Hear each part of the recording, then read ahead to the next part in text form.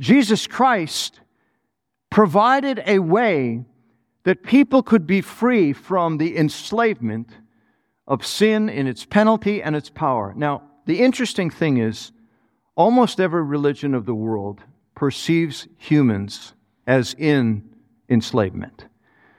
I remember reading of Gandhi talking about this, and he was actually commending Christianity, even though he was a practicing Hindu. But he talked about how Christianity really helped with the enslavement of people. And by that, he was saying, he said, both Eastern and Western religions agree at this point that there is this enslavement.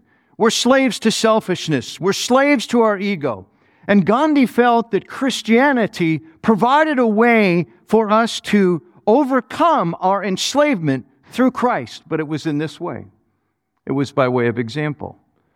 That Jesus Christ came and He said He was the great example of living a selfless life, an egoless life. That Jesus showed us how to be freed by forgiving others, by loving others, by serving others, even dying for others. And Gandhi basically said, if you follow Jesus, you'll be free. The problem is, it doesn't work. Matter of fact, the more you come alongside of Jesus Christ and look at His life and say, the man was not ruled by selfishness. The man wasn't ruled by self-absorption and pride and unkindness and ego. It doesn't make you say, therefore, I'll be that guy. It makes you feel, I can't be that guy. It actually reveals how enslaved we are. We don't find liberation from our enslavement by looking at the life of Jesus. We see it by embracing the death of Jesus. What liberates us is what He did for us in His death, that He paid the penalty for us. He redeems, He adopts, and countless other blessings are provided to help the child of God see God has been about this process even from eternity past to place you in this new standing in Jesus Christ. See who you are. See what you have. See the life, the blessings. So how do you know if you have received this life? It's an interesting phrase that's mentioned in verses 3 through 14.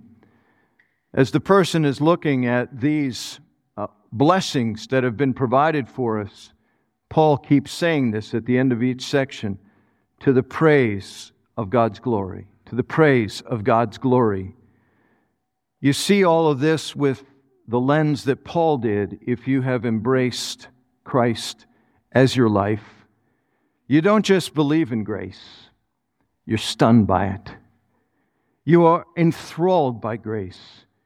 You know you are getting what you don't deserve in grace. You know that you are enslaved, separated, set apart from God. You know it's your own fault and your own sins.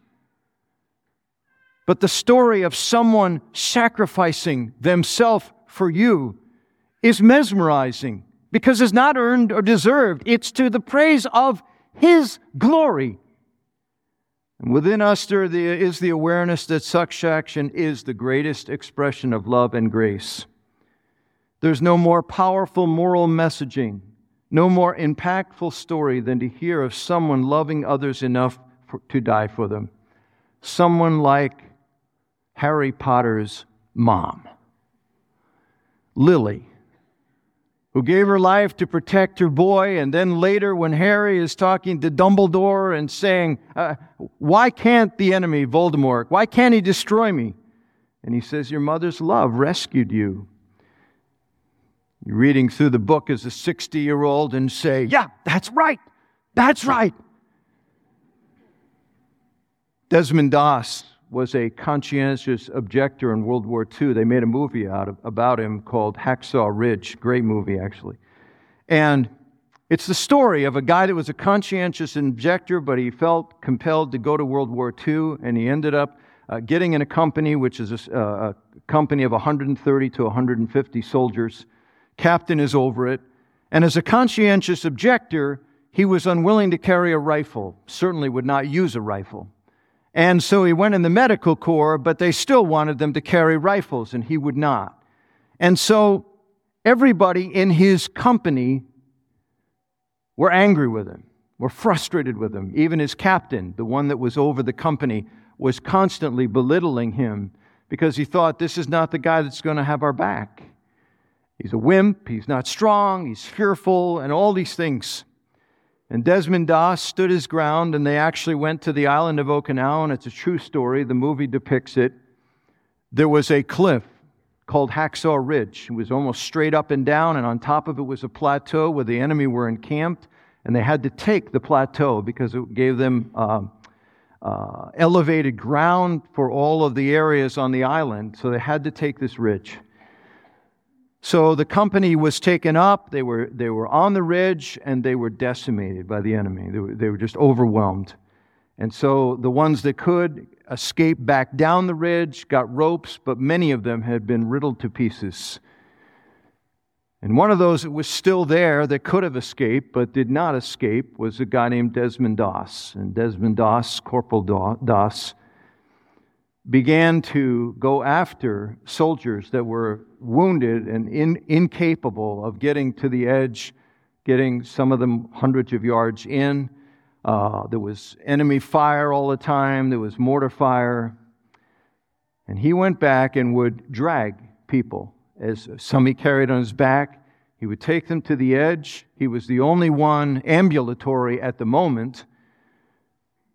And he got 75 soldiers over the course of 12 hours that he got to the edge of this large precipice, tied him with a rope, dropped him down, and then he would bring the rope back up and do it with another one. At the end of the 12 hours, he finally went down. He couldn't find anybody else. His body was riddled with wounds, shrapnel from mortar fire, and one of the guys that he saved was his captain. We look at a story like that of a man that is willing to rescue others at the cost to themselves.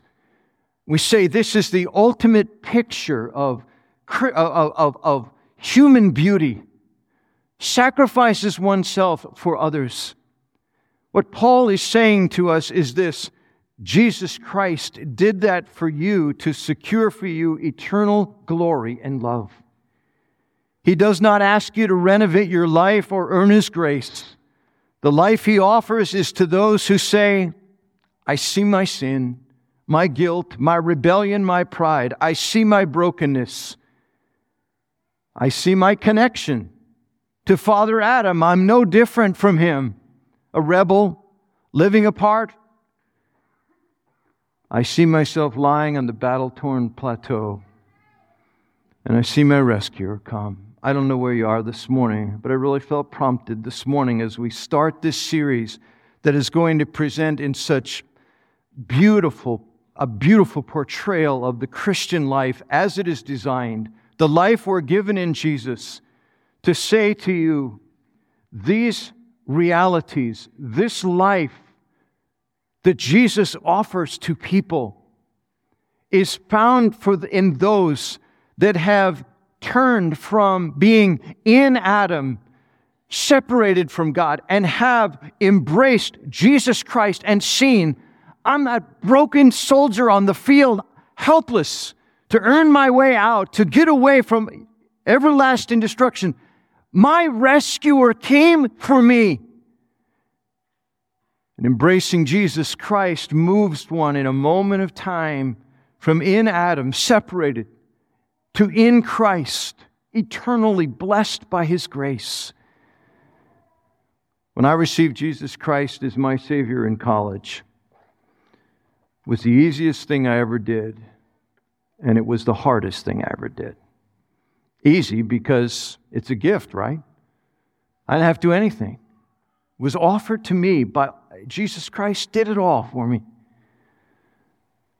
But I had to say, God, I come to you with empty hands. I come with brokenness. I come with desperation. I come as a sinner, separated. I come as one who needs a rescuer. one who would adopt me into His family, one who would pay the price for me to be delivered from my captivity in my lifestyle and brokenness. I don't know where you are today.